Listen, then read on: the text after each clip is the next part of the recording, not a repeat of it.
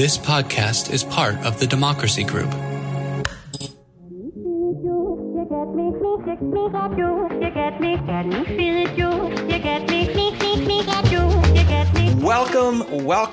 Welcome. We are talking politics and religion without killing each other. I am your host, Corey Nathan, and I am so grateful to have a place to talk about faith and politics and big ideas in our culture with all kinds of interesting, accomplished folks of goodwill in good faith. And it is an honor for TPNR to be a part of the Democracy Group, a network of podcasts that examines what's broken in our democracy and how we can work together to fix it.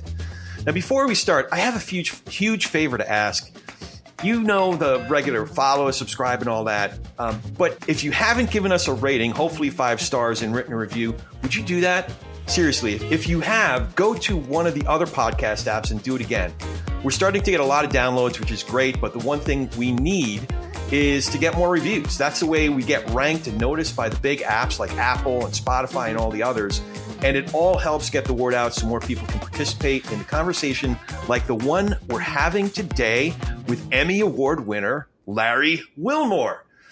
Larry Wilmore is a prolific producer, actor, comedian, and writer. He is also the host of the excellent podcast, Larry Wilmore, Black on the Air. He has so many interesting guests, and the conversations are always enlightening and entertaining. Larry's perhaps best known for his role as host of Comedy Central's The Nightly Show with Larry Wilmore, and as the senior Black correspondent on The Daily Show with Jon Stewart. Off-screen, Larry serves as co-creator and consulting producer on HBO's Insecure. He helped launch ABC's Blackish as an executive producer and as a co-creator of the spinoff Grownish. Previously, Larry hosted his own Showtime town hall-style comedy specials, Larry Wilmore's Race, Religion, and Sex, right up our alley. He has written for In Living Color, which I guess people still get pretty crazy about. That was a real cultural moment. He has written the PJs, which he co-created, The Office, on which he also appeared, Fresh Prince of Bel-Air. He also served as creator, writer, and executive producer of he's like, go on. No, really, go on. Yeah. The Bernie Mac Show, which earned him his Emmy. Enough, Corey. They've heard enough. Okay, all right. I'm reading your resume now. No, it's the first of many Emmys, I am sure, and other awards. So more than anything, I love the book too. So if all of that wasn't enough, the book was just too much. I just heard, rumor has it, there might be another book coming out sometime in the next in the coming years. So Professor Larry Wilmore, thanks for coming in. How you doing? Thanks, Corey. Very good. It's like enough already. There's a clip from I'm a big golf fan. I think when Tiger first started, it really got me into golf. Following Tiger and stuff. And in Tiger's first few years, I mean, he was winning everything, right? Just blazing the course, and he was teamed up with Phil Mickelson, his rival at the time, and they were doing the introductions. And the guy's like, and now on the first tee, the winner of the such and such invitational from La Jolla, California, Phil Mickelson. And they, and also teeing off from Cerritos, California, whatever, winner of the American Express Invitational, winner of the United States Open, winner of the Masters Tournament, winner of the PGA. And Mickelson goes, all right. Enough. We got it. Like the guy listed like every single tournament Tiger won. Well, it's like, Tiger, that. It's totally. I was surprised at how prolific you are. I mean, I know I was first introduced to your work on screen because I was a huge Daily Show fan when, especially Jon Stewart. He's like my homie. He grew up about 10 minutes from where I grew up. Grew up in similar circumstances as I grew up, Jersey boy, a Jewish background, Jewish family. And so I was a big fan of his work. And then I got introduced to so many other, I don't know if you call them creators, but just thinkers, comedians, writers. And you were certainly one of them. And then digging into your background and the breadth of your experience was really overwhelming. So, speaking of which, I thought that might be a good way to learn more about how you do what you do and how you became writer, producer, mentor of so many folks. I thought a good way to ask you about it would be to start with your four loves from when you were growing up: Houdini, the Marx Brothers, Buster Keaton, and the Beatles. So can you tell me, like, for each one, how you discovered each one, why you were drawn to them, and how they might have influenced your work to this day? That's great. Yeah, I have to substitute the Beatles because the Beatles came when I was an adult, actually. But growing up, yeah, Houdini, Buster Keaton, Marx Brothers, and then the other one is Flip Wilson. Oh, those were the ones that I had. Those are the ones I had growing up. People that were just Flip Wilson was the first person that I identified with as just irresistibly funny. So he was really my first influence, And I used to do impressions of him when he would do Geraldine and that kind of stuff, the character that he did. My brother and I, we used to do little skits and stuff like that. So I was obsessed with Flip Wilson. And then the second one was Houdini. I think I saw that Tony Curtis movie with Janet Leigh about Houdini. And I had just gotten into magic as a young kid. And I was already obsessed with magic. But Houdini just sent me down a whole rabbit hole. And, there's no internet then. So you had to go to the library, find all these books that you could. I did my own Google search, went down that and just read everything. I was just exhausted myself. I was just obsessed. You know what it was? I was so fascinated, and I kind of still am today, by really famous people and what made that happen. Like, why did the world connect with that person, and why did they endure? Because Houdini still endures. It's fascinating to me. The Marx Brothers, the same thing, not quite as big as Houdini, but they were a sensation when they started. And Groucho, really big too. But the Marx Brothers had kind of a comeback when I was about 10 or 11, and my dad took me to see. It was W.C. Fields and My Little Chickadee, Marx Brothers, Animal Crackers, and Duck Soup. It was like three pictures or something like that. Or it may have just been Animal Crackers and My Little Chickadee. You know how we have those false memories. And I couldn't believe how funny the Marx Brothers was and how funny Groucho was, And so I went down the Marx Brothers rabbit hole and saw everything I could see about them, all that kind of stuff. And then the last one was Buster Keaton, And I first learned about him in college. A friend of mine he used to screen 8mm and 6mm films at his house because, nobody had videotapes in his infancy. And he had some Buster Keaton films, and I had never seen Keaton before and instantly fell in love with it. And the reason why these were important to me is that it wasn't like a passing affair. They stuck with me. That term stickiness that Malcolm Gladwell uses, they stuck with me forever. They're still as vivid in my mind as when I first saw them. I'm still, anytime a Buster Keaton film is on, I have to watch it. There's something about him that's so watchable to me. Later, the Beatles happened after John Lennon died. And my brother had, this was a couple of years after he died. And, I was aware of the Beatles and stuff growing up. They were in the background, no big deal. If you asked me to name Beatles songs, I could probably name Yellow Submarine and Let It Be, right? Maybe Yesterday. That shows you how big of a fan I was, because there was so much great music when I was growing up. Beatles was just part of it, right? But they weren't special to me when I was growing up. But when my brother, stop me if I'm going too long on this. No, please. Too, My brother was playing a recording of the Beatles live at the Hollywood Bowl that he had. And I was struck by the audience, by the reaction to them. I was like, I had forgotten, as a kid, it's just around you. You don't really know what that is. But hearing it as an adult all those years later, I was like, geez, what's going on here?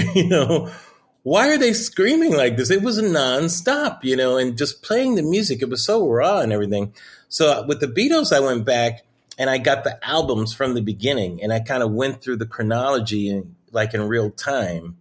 And kind of followed them in real time. And it was good that I wasn't saturated with the songs yet, So I made all these discoveries, of their music. So I really fell in love with, I had already known their image, but I became a fan of their music, of the musicology of the Beatles. Once you fall in love there, it just, of course, everybody knows any Beatle maniac, it just doesn't go away. So there you go. You're such a Renaissance guy, and even as a kid, it seems like you had a number of different interests, from science and space to drawn to comedy. And then you've manifested a lot of this. Like from what I understand, you're still an amateur magician. You show up at the Magic Castle and stuff. I just joined the board of directors there, actually. Yeah. Oh wow! So have you ever tried playing music? Music I don't have a knack for. I've tried guitar a couple of times, piano, but there's so many people in my family who are musically talented. It's so funny. It just kind of escaped me. But I love music, and I wish I would have.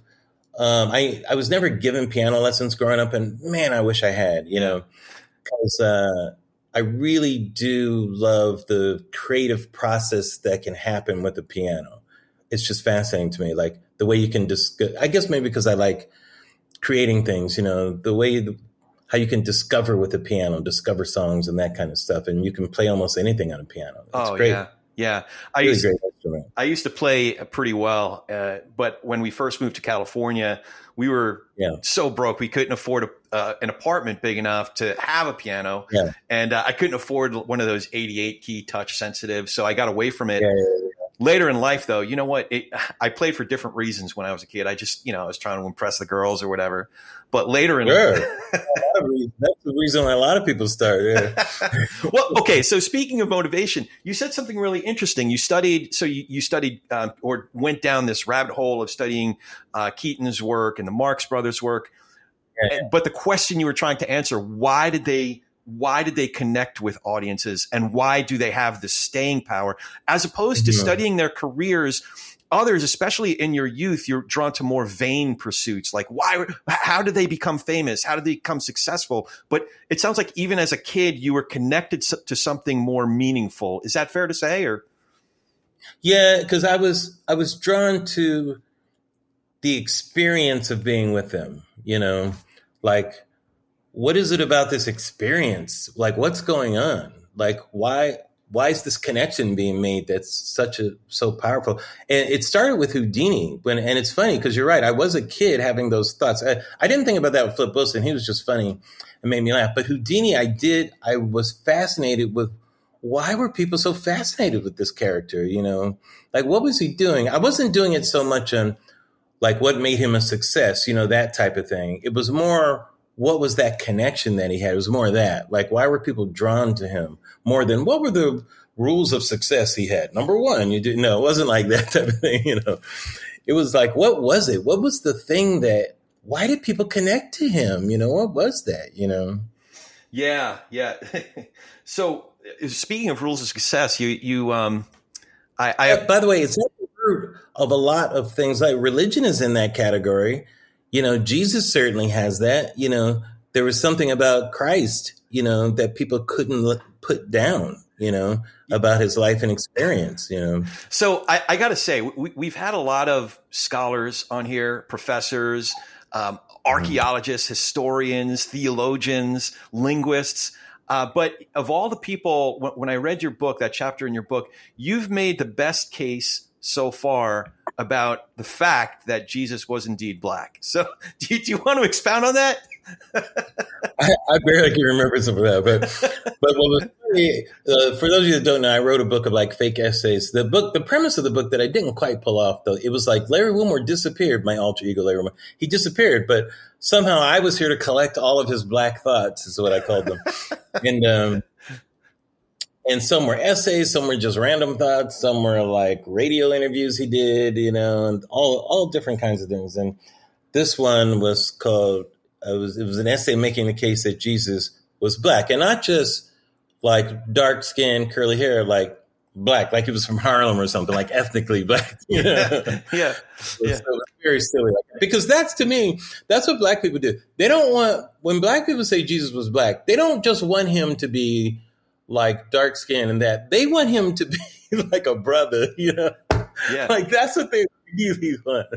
And it's like, no, guys, that's not how history works. Sorry. I appreciate the thoughts, but Yeah, we had similar conversations in my house growing up. I grew up in an observant Jewish home, and always talking about, that guy was Jewish, to Freud or Einstein. In fact, I went to Hebrew high school. My father taught a class on all the Jews that had such a big impact on history. So you want to take pride in, your people. So connect. Well, people, if you're going to be worshiping someone, it would be nice if the thing or person that you're worshiping reflects you in some way. Yeah. So if it does, I think people want to make it so. Yeah. Or to be able to identify or see oneself somehow. I don't know. This isn't necessarily with Jesus, but he was a Jew, but seeing others and studying others that you can identify with in some way, all of a sudden you can see yourself in that role. Like, I didn't know Jews could do this or Black people could do that. And then perhaps you with Flip Wilson, or I've heard you mention Diane Carroll, perhaps that made it more real, like approachable in a way. Absolutely. I wanted to ask you a little bit about some of your formative years. I've heard you talk about that summer after your junior year in college, when you sold books door to door. Oh, sure. It seems to, like, you talk about it a lot. It seems like, for something that seems relatively unrelated to a lot of what you do, why do you think that summer and that particular job was so sticks with you to this day? Well, that was my inciting incident to do what I wanted to do for a living. I used it in, I just did the commencement speech for Harvard Class Day. And the reason why I was in the air recently is because I did it, included in my speech talking about it. I wrote an essay about this a few years ago for LinkedIn. And so I present that essay to them as part of my speech, and in the essay, it really sums up the journey that I had in that summer, just going into many people's homes and that sort of thing, and seeing a lot of people unhappy and realizing how many life choices that you make at certain times are so important and powerful to your life's direction, and your happiness in that. And because of observing a lot of that and the journey that I went through, was choosing something in my life that was going to bring happiness to me. And the other parts would be secondary or tertiary, but choose that first. Choose fulfillment first and let everything else follow. And so at that point, I considered myself a success for doing that, and instead of success being a destination. To me, I was already there, and then everything else I was just walking on this journey, So that's kind of what the crux of it is. And it was a very large epiphany in my life in terms of what I wanted to dedicate my life to. That's what happened for that summer. One thing I was curious about is you've had ups and downs. You suffered professional setbacks, personal tragedy. Continue to happen like everyone else. Yeah. So that concept of success being, more of a mindset or the journey, the path that you're on, once you committed to that path, is that one of the ways that you've been able to survive or come back from some of those setbacks? Or? Well, I don't do these things as a coping strategy, as a psychological coping strategy, that sort of thing. I do it more as a fact, so I have a framework by which I can guide my life and live, but not so much as a coping mechanism, But to me, I think people don't have a lot of clarity in their lives over very important issues. One of the lines that I said in the speech, and I said my thing, and this is not my original line, it's something I heard that week when they were training us to sell books door to door, was that most people spend more time planning a 2-week vacation than they do planning their lives, and that really stuck with me. That line was like, wow, that's deep, and we don't put a lot of thought into very important moments in our lives or things in our lives. Like why do we really think about what our values are, for instance, is one thing. And like, if you're going to be marrying somebody or getting together with somebody, why would you not consider values as an important, way to connect and meet with somebody, as opposed to the other things are good too, but that's also consideration, because what is your journey going to be with this person? Those types of things, really important things to think about, and to think about your life as a journey, and there are steps to that journey, and knowing to have clarity around what is happiness. Does happiness mean you're like this all the time? Or does happiness really mean that you have clarity about your life, your life's direction, and you understand that part of living a full life is there's going to be ups, there's going to be downs. There's going to be things that are going to bring you joy, and there's going to be things that are going to bring extreme sadness. But that's part of life's journey. It's not meant to keep you static. If you're static, then you're not living. So when you know that, you know those things are temporary. They're not, they can be very ephemeral. Yeah, a tragedy can happen in your life, but there may be a victory the next year. You don't know, but it doesn't matter. It's all part of what life is. When you understand that, that gives you more peace than anything else, as opposed to what a lot of people do is they wait till something happens and then they try to do a psychological forensics of the event that happened to try to make themselves feel better or whatever. So it's very targeted, Does that make sense? It does. But I'm curious, after it seems like there was such a reaction. One of the professional moments I'm thinking of is there seemed to be such a reaction culturally to your speech when you hosted the White House Correspondents' Dinner. Yeah. And that one joke, and the joke wasn't even about the address of President Obama, but or that part of the talk, but then just the use of the N-word at the end there seemed to be such a strong reaction. In fact, I don't know for sure, but it seems like your show on Comedy Central that ended shortly thereafter. So how hard, if that is the case, how hard is it to maintain that mindset when it's like, wait, guys, did you not hear the story? Did you not get the joke? I don't know. I guess what I'm saying is sometimes the reaction that you get and some of the circumstances just don't seem in accord with reality. Do you ever fall to the temptation of saying, this is fucked up. This is unfair. So how hard is it in those moments to maintain that mindset that you're talking about? Well, I think one of my favorite phrases, and I've told this to my kids too, is sometimes you have to say, I disagree with your premise, as opposed to answering yes or no to something. Right. So part of your premise I have to disagree with. Those events aren't related. Okay. The show on Comedy Central was having some problems with the network. They kind of abandoned us about 6 months before it even went off the air, way before the White House Correspondents' Dinner. So we were kind of on there. We felt we had found our wind after that year and a half, but I think we just weren't given enough time. And there's a longer conversation we had about that, but that's a showbiz issue. Some shows make it longer, some don't. To me, that's just the way it goes. White House Correspondents' Dinner is different. It was an isolated event. It had nothing to do with my show. They weren't related. Some people, because it happened a few months later, thought, oh, he said that and the show got canceled. Comedy Central doesn't care about that. If you got that kind of notoriety from something, that's a reason to stay on, not a reason to go off. Right. But it's not like they were an arm of the White House press corps. Yeah. Comedy Central, for Christ's sakes. They had Tosh.0. I mean, why would they be concerned over fair point language or whatever? It had nothing to do with it. So maybe a better example of that, especially because it was earlier in your career, you experienced such great success with the Bernie Mac show, and then leaving that show, that must have been a hard time to, Well, I didn't leave the show. Fired from the show. Yeah. So getting fired from having such success, after having such success with it, that must have been a harder time to maintain that, terrible. That mindset, what you talked about Harvard class day. It is what it is. Do what you got to do. Play better.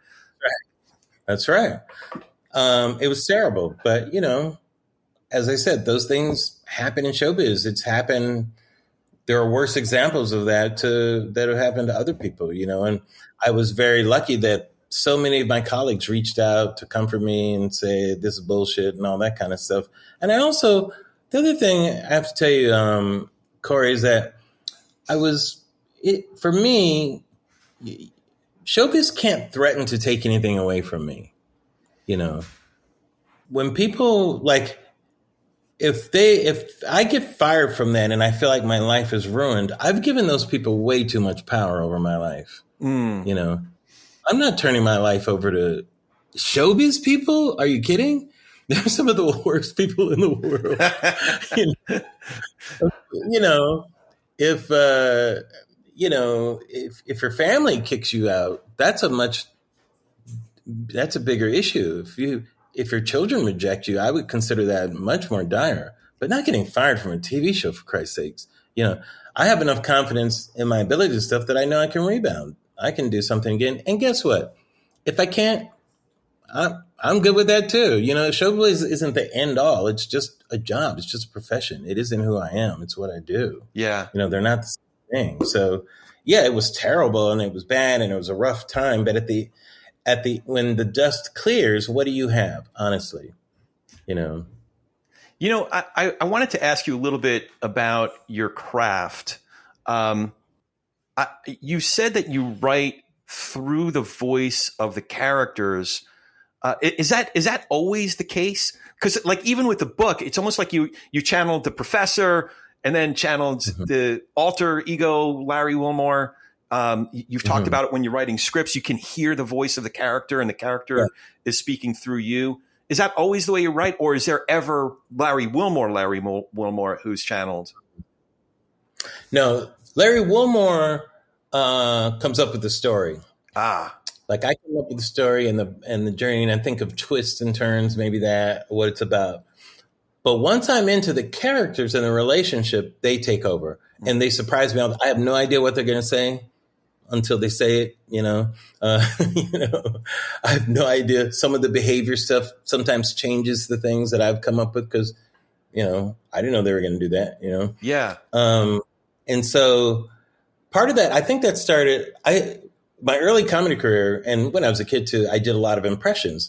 And when you're doing impressions, the best way that I always did impressions is I would channel, not just do the voice, but then channel the personality or the point of view of who the person I was doing. And that's how you come up with the jokes and stuff because this is what they would say, Yeah. Yeah. Now, it also seems like a lot of your work is comedy is really the language through which you speak about culture or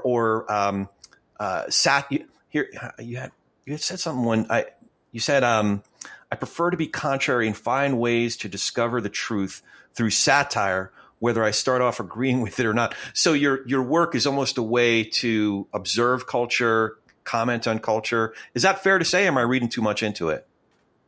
Yeah, it isn't always a conscious thing. It's just kind of the way my mind works, So I think when we reverse engineer it, then I can normally look at it like that. But most of the time, I'm just trying to figure out what the joke is or the point of view or that type of thing through most of my career, or what would be funny about this, And fortunately, that's just the way my mind looks at things and does things as it comments through that, because there's usually because if I open it up and look back at it, what makes me laugh is making comment about something through doing something funny, when I think when I'm firing on all cylinders, sometimes it's just a silly joke and it's not much at all, but sometimes I get bonuses and there's something else being done in there. Not always consciously, sometimes consciously, but not always. Yeah. Yeah. And does that also play out because you've kind of evolved into a mentor? Have you been a mentor to other emerging talent for a long time, or is that something that's relatively recent? And is it something that you're consciously gifting to the folks that you're bringing up, whether it's Issa Rae or there's now a whole some of the most successful people with some of the most successful shows now are folks that you're actively mentoring. Is that part of the process for you? Oh, thanks, Corey. Yeah, that is a conscious thing that maybe started about 10 years ago, maybe at this point. As I'm getting older and stuff like that, I found a lot of satisfaction in doing that and collaborating and helping people find their own thing. I think I'm just a natural collaborator in that way. Even back in my early days of stand-up, when I'd be working with somebody, I'd think of jokes for their act, In fact, it was easier for me to think of jokes for their act than it was to think of jokes for my act. Because it's like the character thing. You're thinking through the voice of the character. Exactly. Yeah. That's exactly it. It was always harder to write in fact, my stand-up, maybe at the point I quit, but a big criticism that I make of my own stand-up is it never fully represented me, like getting to know who I really was. Cause I think I hid out a lot, and I hid out by doing clever jokes and satirical things and that kind of stuff and commenting on the culture. But I was never really commenting on me, There was only when I was starting to write for television, wasn't doing that much stand-up, I started to finally write some jokes that were actually about me. It's so funny. But I think I always felt uncomfortable about that for whatever reason. But I think if I had just kept doing stand-up, I might have done more of that. And I think I would have been a better stand-up because of it. Oh, that's interesting. Would you ever go back to stand-up, or is that kind of time past? No, not really. But the lifestyle I never really cared for. Yeah. And it was always limiting writing-wise. I think if I had done that graduation, I would have found more fulfillment.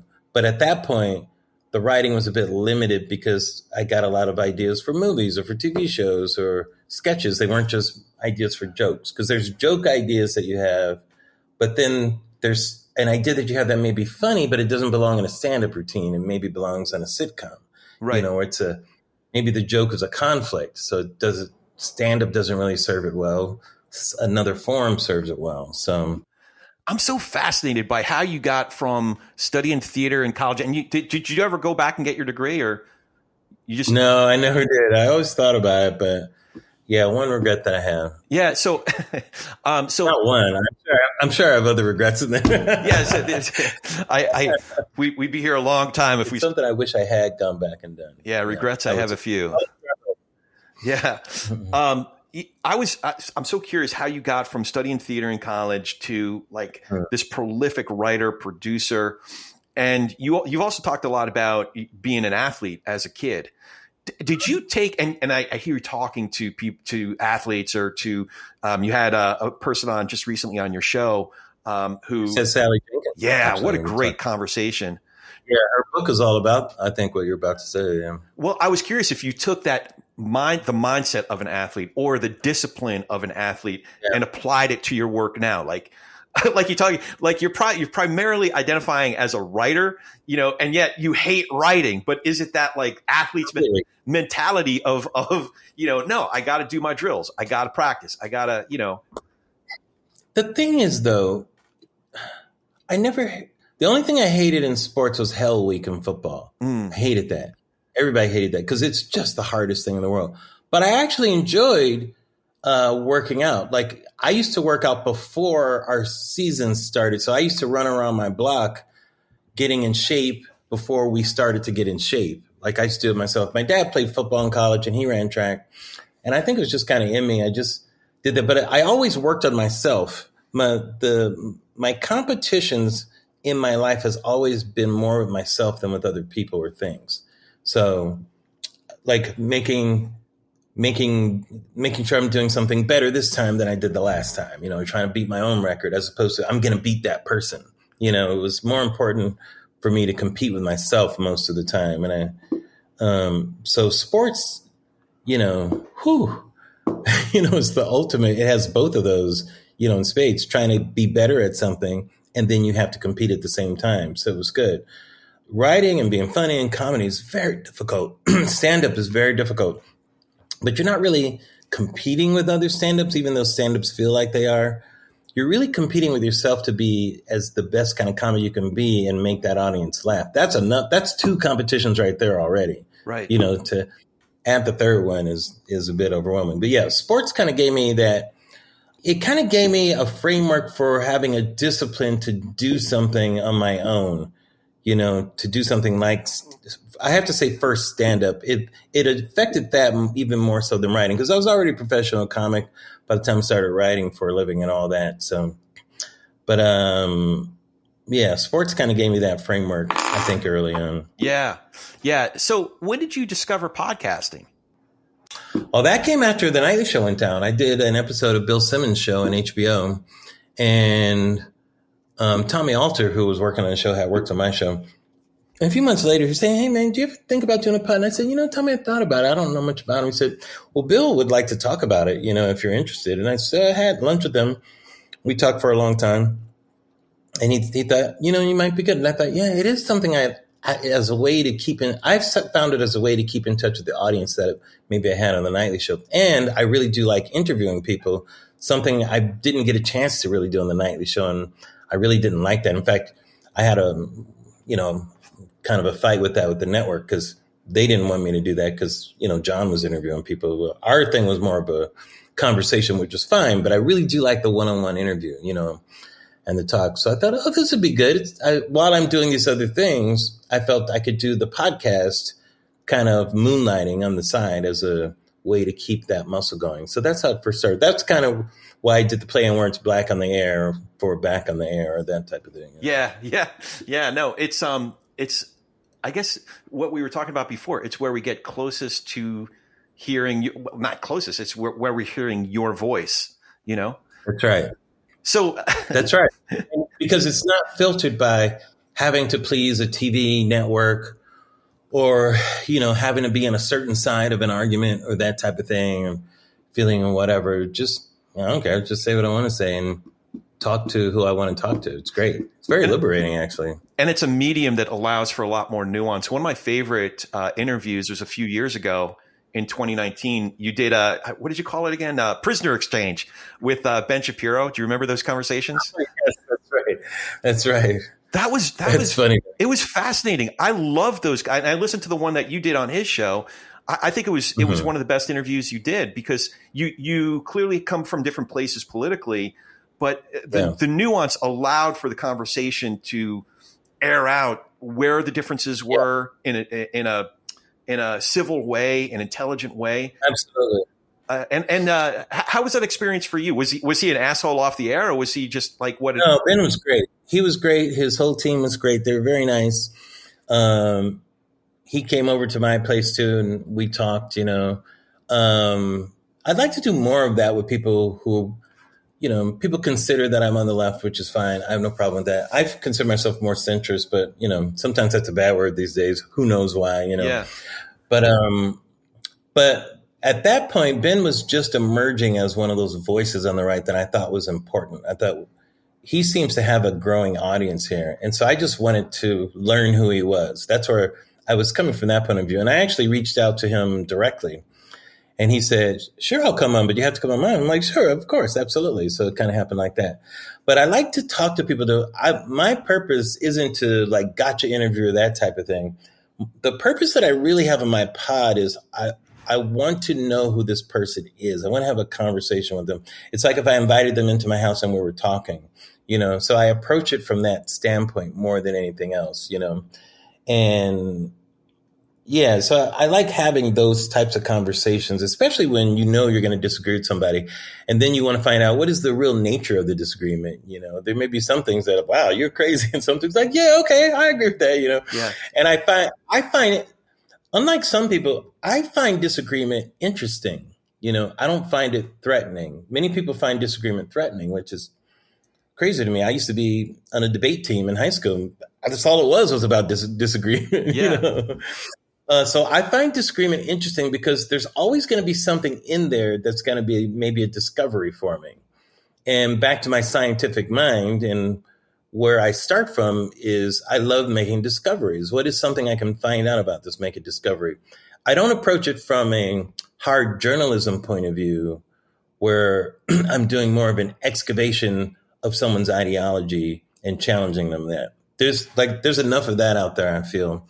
I mean, I could do that, but that's not enjoyable to me. It's more fun to bring maybe something out in the person that maybe we don't get to see all the time. And the only way I can do that is through long form conversation where we get to a point where there's trust, and then through trust, you can ask them questions at that point that maybe you couldn't ask in the beginning, and you find out something about them that maybe you wouldn't be able to normally find out in most interviews. Because when most people who have any kind of notoriety or fame or whatever, when they do interviews, there's about, for 20 or 30 minutes, it's the same questions they get all the time. Yeah.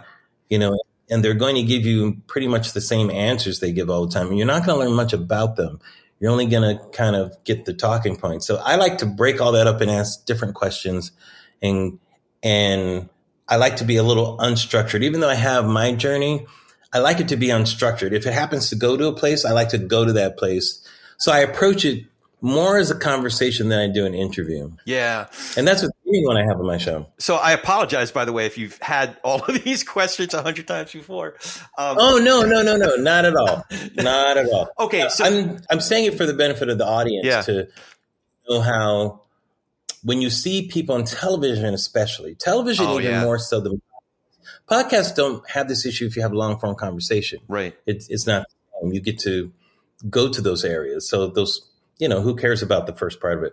But on television, you're only going to get pieces of people, and they're going to be giving the same answers to the same things most of the time because they're being asked the same things. Or it's going to be, there's going to be some conflict in the exchange that is the same conflict you see every time. Yeah. And people just get so focused on whether they're right or wrong, as opposed to, is this even interesting? Right. Right. Are we learning something? But they get caught up, well, what's right is this, and you're wrong. Well, I think what I'm saying is right and what I'm wrong. I said, well, I don't find that interesting. Yeah. Disagreeable agreements is what they are.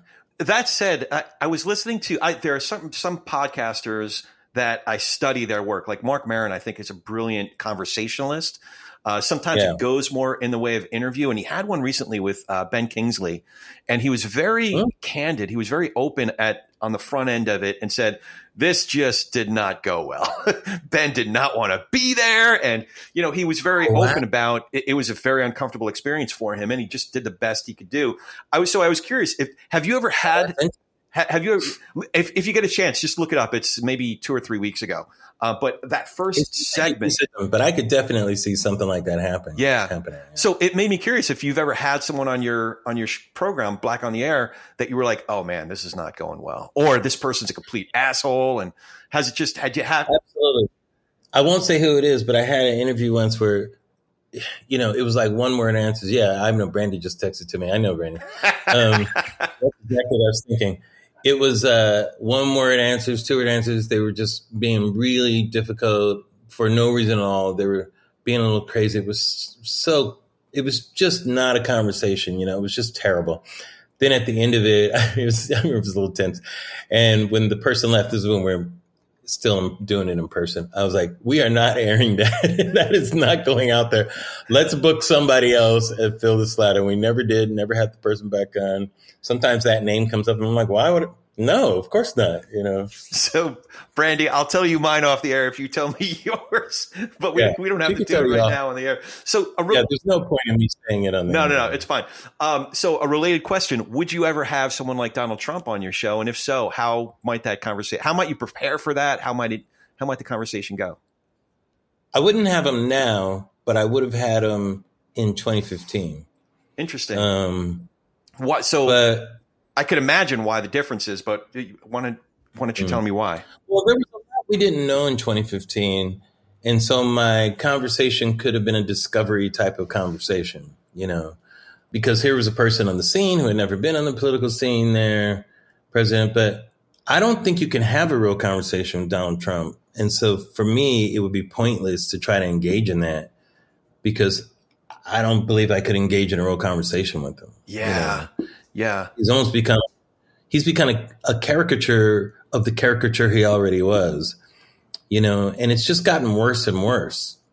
So it has nothing to do with agreeing or disagreeing with him, by the way. It's just, I feel he would be impossible to interview, to really have a conversation with. I guess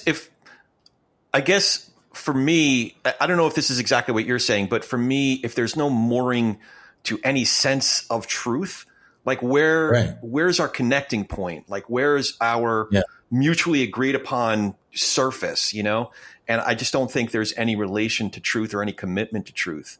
So that's. But also, I'll give you another thing too, and I'll put that in a different way. It's like you're talking to a character, so you can't get anything real back. Like if I had to do an interview with a character from a TV show as opposed to the actor. Like they were in character the whole time. Yeah. It's like, well, I can't have a real conversation. This doesn't make sense, That's so would you have the Stephen Colbert from before? Not the Colbert of today, but the Colbert of, whatever it was. I would not, because I couldn't have it. My show was about keeping it 100% real. Okay.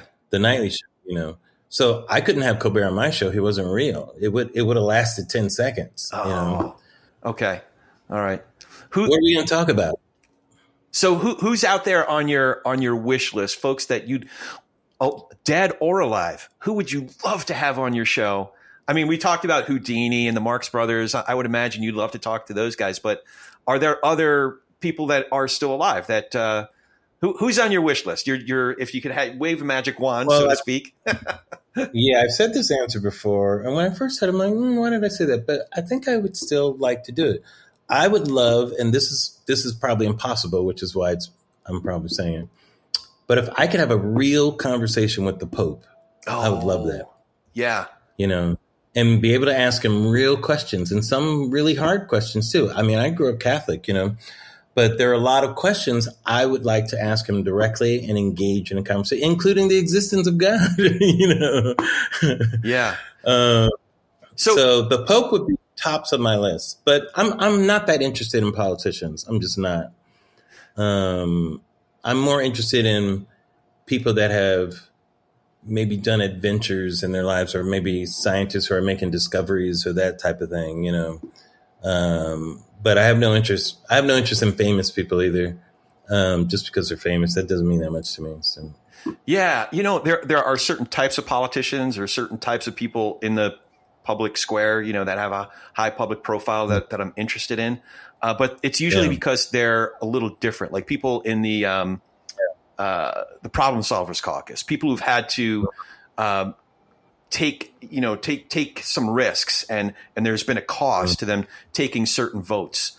Certain politicians, or someone like you've had such a varied career that there's so much to talk about, and it seems like you're doing something more than just like writing an entertaining script. It seems like you're doing something that has a greater meaning, that you're striving for something of a greater meaning. That's why I was particularly interested in talking to you. Well, I appreciate that. I feel like in my work, I haven't done that so much in my scripted work. I've done it more on the Daily Show type of thing, nightly show. That's where I really have married those things. But if I'm looking back at just the stuff I've written, I really haven't married those two things in the other work. Like the Bernie Mac show was just about raising kids. There wasn't anything higher at work there, or nothing being cored away. The PJs was close because there was a lot of satire in the PJs about the culture and stuff. There was a lot. So the PJs is the closest thing to where I'm really putting something else in there, that is kind of connected. I would push back on the Bernie Mac thing, because you were, maybe it wasn't the meaning per se, but the very premise of the show, number one, but also what you were doing with the form. You were testing. Yeah, with the form. Yes, I was breaking the mold with the form, and that was a conscious attempt to do that. Yeah. Yeah. So I want to ask you a couple of. I know you have a hard out at a certain point, so I want to ask you some wrap up questions here. I got lots more questions, but maybe that's for part two. So the TP&R question: what do you think each of us can do to be better able to share space with, have better conversations, like the one that you had with Ben Shapiro and others that I'm sure you've had? Nurture relationships with people across our differences. So people who think differently than we do, have different beliefs than we do, get their news from different sources than we do. How can we do better at talking politics and religion without killing each other? Or is it even possible? Oh, it's definitely possible. I gave this lecture once at, the Kennedy School at Harvard? I think this was maybe 2017, maybe. I think it was called that. And there was a dinner afterwards. It was a pretty big arena where I got to talk to students and that kind of stuff. And I love talking to students. I love it as a two-way conversation too, not just one way. I like to hear what's going on in their minds. What are they processing now? What's happening? And, I think I have a lot of trust with young people for whatever reason. Maybe because I'm a kid at heart, who knows? But if I say something they disagree with, I feel like they don't get too threatened by it, which is nice, But they asked me kind of this question, and I said, here's what you should do. And you should do this consciously. Don't make it be an accident. Make friends with somebody who has a different political outlook than you do. Make friends with them. Somehow just manifest it. Even if you aren't going to look for it specifically, manifest it, put it out in the air, but find somebody who you have that kind of worldview difference with and make friends with them, get to know them, see who they are, and you'll find that doesn't have to be a thing to divide you. It can just be a difference that you have, Difference doesn't have to be divisive, it could just be difference, And they reacted like, that's impossible. I was like, guys, no, it's not.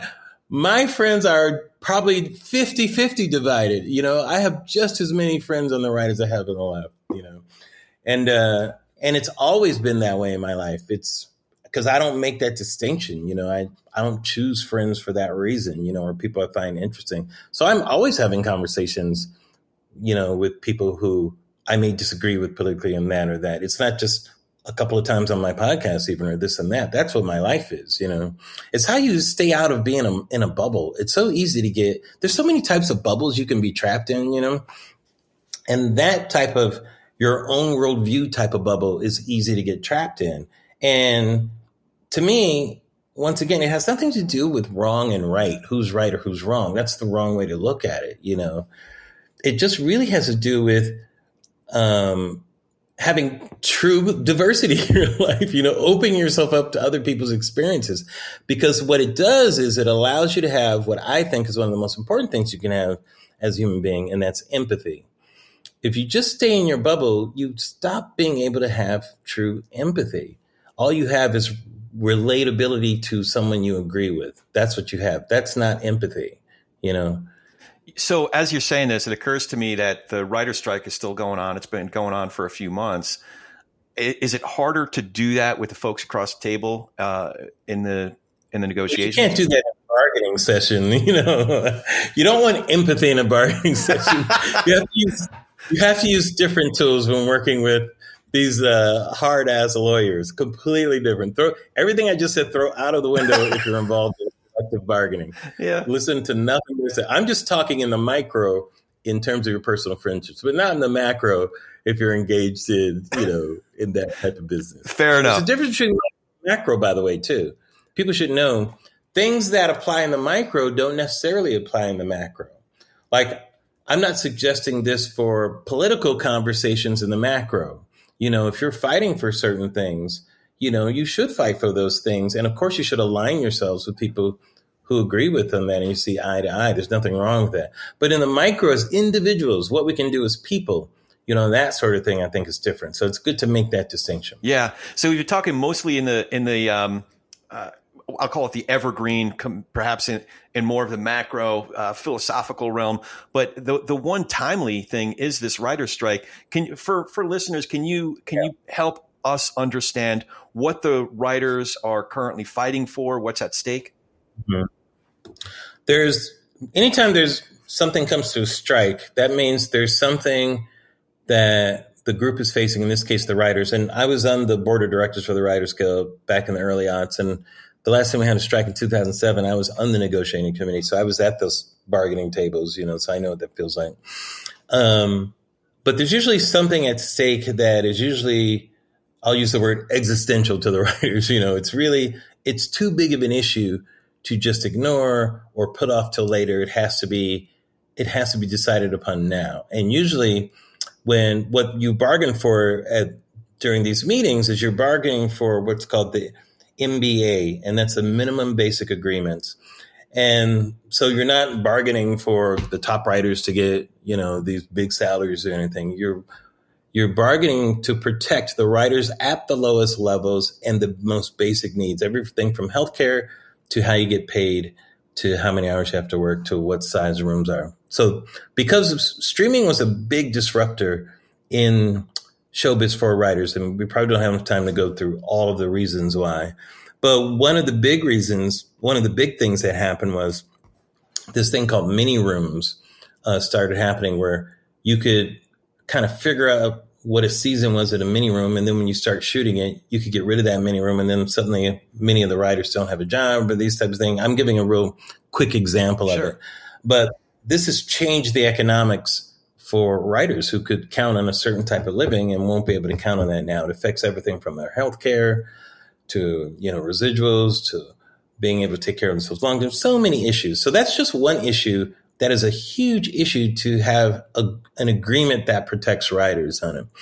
There are other issues to do with compensation and streaming now and that type of thing. And some of those are a little more complicated and that type of thing. And artificial intelligence is one of those issues that who knows what's going to happen, and it's one of those issues, and the same thing with Screen Actors Guild, that can be such a huge disruptor in how writers work, how they engage with studios, who has ownership of content, by the way, was a huge issue. Is there compensation for ownership anymore? How do you define compensation or ownership and those types of things? It's changing, and artificial intelligence is part of that issue too. So there's a lot of issues some are philosophical, but it can affect the pocketbook immediately, and some are immediate pocketbook things and that type of thing. So there are big issues right now that are different than anything the writers have ever faced because of the different technologies of streaming and digital and artificial intelligence. So is there any hope of this thing winding down anytime soon, or is this going to go on for a while? So, I'll be honest with you. I'm not plugged in like I used to be. So oh man, I have no idea what to know or expect. As we're speaking right now, and the people that are listening know the answer to this though. But in a couple of days, we'll know whether the actors are going to strike, Screen Actors Guild, which I'm also a part of, but I think I identify more than the Writers Guild. But by the time people listen to this, the actors may be on strike, which who knows what that's going to do. And if the actors aren't on strike, that could help the writers. And on the other hand, it may leave the writers stranded out there as well. And the strike could go on for a while, which is not good for anybody. Oh, man. Well, I don't want to end on a dour note. So I have a little more time. You can ask a couple of fun questions. Okay. All right. Well, I do want to give you an opportunity. Do you have any questions for me? It's funny. I hadn't thought of that. I don't know if I have any questions, but you say do you talk a lot about religion on this show? And do you have discussions about religion or about God or about those types of things? We do. And I've heard you talk about, the difference between believing in God and religion, your feelings about religion per se. So we do talk. In fact, in a couple of days, I'm talking to Dr. Russell Moore, who used to be the head of the ERLC with the Southern Baptist Convention, and basically got kicked out. He landed on his feet though. He's editor in chief of Christianity Today, so he's doing pretty well. Mm-hmm. But just somebody like that is interesting to me because he grew up in the Southern Baptist in a Southern Baptist church, and he was very early on in saying, "Hey, we can't hitch our wagon to this Trump train," and it cost him dearly. He was basically ostracized by all his people. Basically, got squeezed out of the church, out of his position over time. But he held on to his ethics. So I give him a lot of credit. Those are the folks that are most interesting to me. But it's also because I have existential questions that I'm grappling with. Mm-hmm. A lot of the same ones a lot of folks do. What's your biggest existential question? Oh boy, I think it has to do. It has to do with meaning. It depends on the day. That's the real answer. It depends on the day. So some days it's more of like the potter saying to the clay saying to the potter, "Why have you made me thus?" I have proclivities and certain obstacles that I struggle with, as many people do. So days when those are flaring a little bit more, that's the question. Other days, it has more to do with meaning, the meaning of existence, the meaning of the universe. Not to get too philosophical on you, but like, there's got to be a reason why we're conscious. There's got to be a reason why we're here. Or maybe not. What if there isn't? It is what it is. I'm serious. Like, why does consciousness have to be divine? Like, I didn't think of it in those terms, but it's just consciousness. It's just like, look what happens when people get Alzheimer's or their brain starts breaking down. Is consciousness the same then? Is the same person there? Is there a different thing happening when, something physiologically changes that, Yeah. Sentience to me is a big separator, but that's a challenging question to, with Alzheimer's, for example. Is that person still that person? The same way we would talk about it. You talked about it with Ben Shapiro about the beginning of life. There's a biological life there, but at what point is there sentience there? And does that make it a different sort of a life? I think that there is something transcendent, the numinous in us. So I still grapple with that. I bring it to more of a comedic way to frame it is I can make an argument that Donald Trump is not in fact human. And where I would start is a couple. A lot of people would agree with you. I don't think that's an argument at all. I would start with a couple of pieces of evidence. Go on. Yeah. Your next is- Right. So a couple of pieces of empirical evidence. Some of the things that make us uniquely human is our response to music. No matter how beautiful a deer is, no matter how beautiful a dog is, you're not necessarily actually. My dog, Charles Mingus III, had a response to Charles Mingus. So Charles Mingus. That's funny. So so that maybe that's arguable. But like, if you ever see Donald Trump in a room where music is playing, he has no actual human response to it. Yeah, he's very mechanical. The other one is laughter. Laughter is arguably a uniquely human function, a uniquely human response. There's never laughter the way we think of laughter to something humorous. There's cruelty expressed as laughter. So a couple of pieces of empirical, if I were to write a thesis, I would start with about, Donald Trump is not in fact human. That's where I would start. It's like you're drawing a line to that. Once again, I'll say this. Why is laughter, why does that have a line drawn to divinity, to the existence of something else? Yeah. Like, why can't it exist on its own? Like, why, in other words, why can't humans just have bigger brains where there's more of a neural response to certain things that maybe other creatures don't have? Right. It's a fair point. So I have decided that there are a couple irreducible facts for me that I can't necessarily prove to anyone else. And the first is that there is a God. I just came to that conclusion that there's not a closed universe within which only natural phenomena can happen. I decided philosophically that there's an open universe, that there's something beyond the physical, which opens the possibility for a God, right? And I'm skipping over a lot of, there are a lot of steps here that I get from here to there. But the second one is that if there is a God, I am not God. And that one to me is much more empirically verifiable than even the first one. So I would agree. Yeah, I proved. Sorry. Yeah, no, but you're right. There is a leap of faith, I guess you could say, between uniquely human, even feelings of transcendence, those pillars of what make us who we are. In the Lord, the love the Lord your God with all your heart, soul, mind, and strength. So if we just think of those four pillars of heart, soul, mind, and strength, like I don't know, it's fair to say we'd have to sit here a lot longer to get from what is uniquely human and transcendent to the existence and presence of a God. So I feel for me, the simple part of it is, I think one of the things humans have that it seems to me that other creatures don't seem to have, because some of the feelings, some of the things on the feelings chart, it seems like some animals do have, like, they've shown clips of elephants in mourning, which is fascinating, to see an animal in mourning for something. Dogs have displayed some of this type of behavior too, Yeah.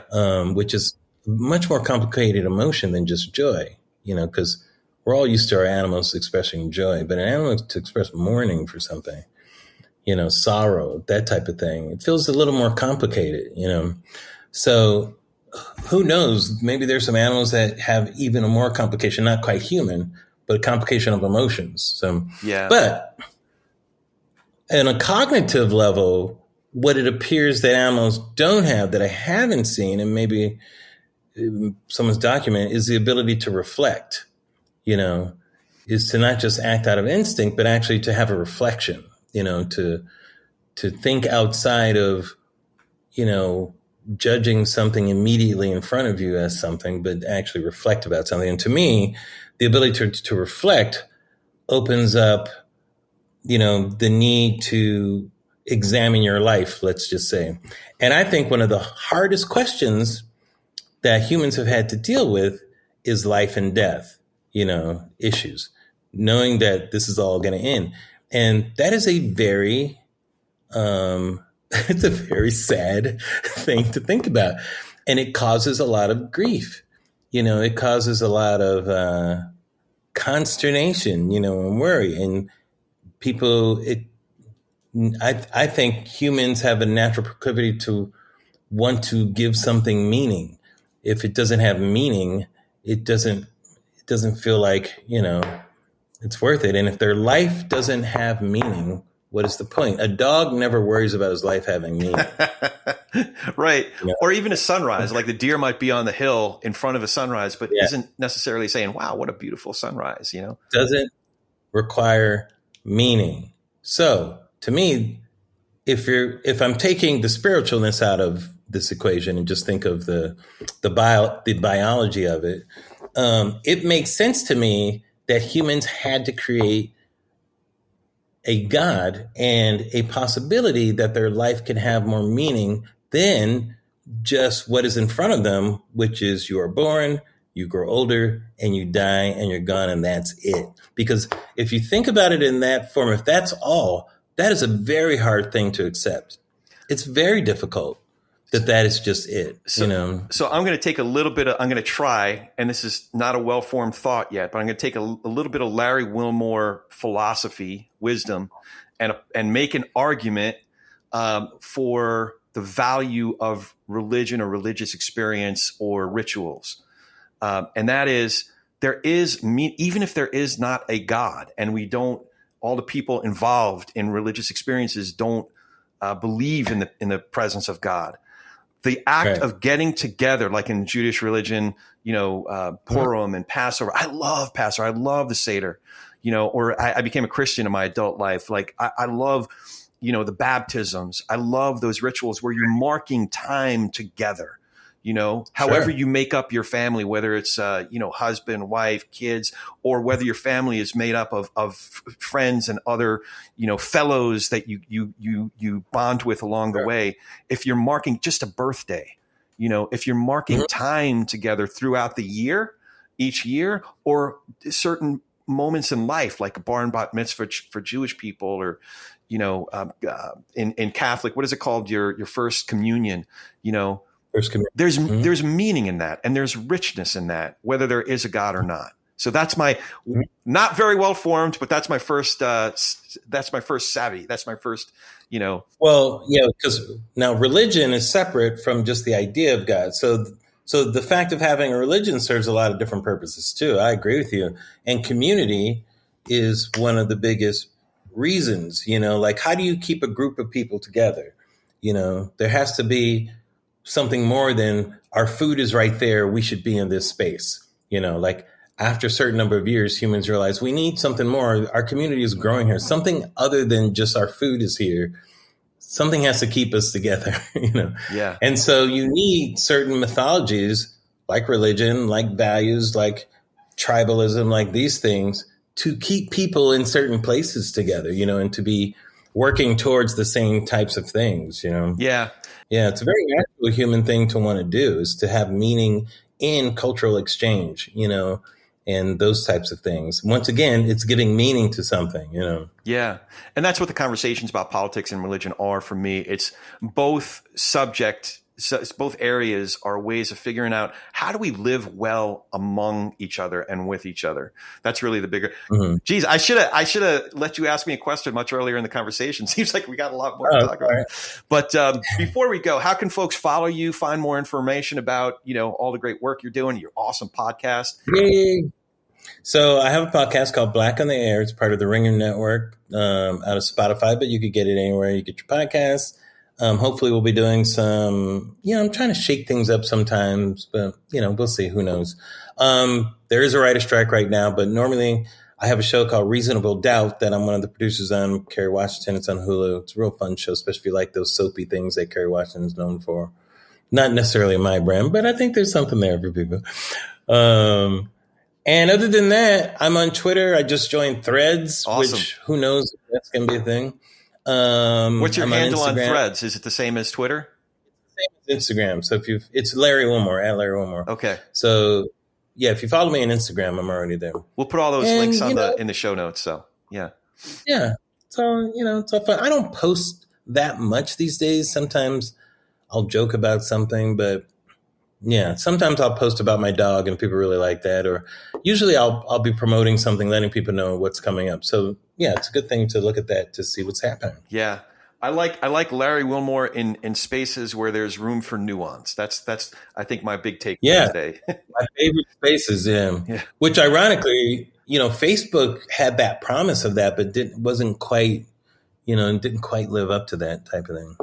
Larry, I really appreciate this, man. It's so great to talk to you. It's so great to get to know you. I love diving into your work on a much deeper level and getting to know you a lot better. I appreciate that. And I really appreciate your time, man. Your time is valuable, and I just really appreciate you taking the time to just hang out with me for a bit. Thanks, Gar. I will say one last thing. If people kind of like my performing work, I'm in a movie called Jerry and Marge Go Large. You can find it on Paramount Plus with Bryan Cranston and Annette Bening. I was like the third lead in it. It was one of the most fun things I did. It's a movie for the whole family, by the way. It's based on a true story of a guy who kind of did this thing with the lottery. It's so much fun. And one of the things that I am probably going to do is be more out there as a performer and actor and that type of thing. So fans of mine who like to see me in front of the camera, I'll be trying to do more of that for you. So there. It was a great movie. I saw it right when it came out. So yeah, to your point, it was awesome. So thanks again. And real quick, as always, if you dig what we're doing, please hit that subscribe or follow button. And like I said earlier, if you could take the time to leave a review and comments, it really does help. And give me a shout online. I'm at Corey S. Nathan on all the socials, even Threads now. That's Corey with an E, S as in Sam, at Corey S. Nathan. Now go talk some politics and religion with gentleness and respect, and have a great week.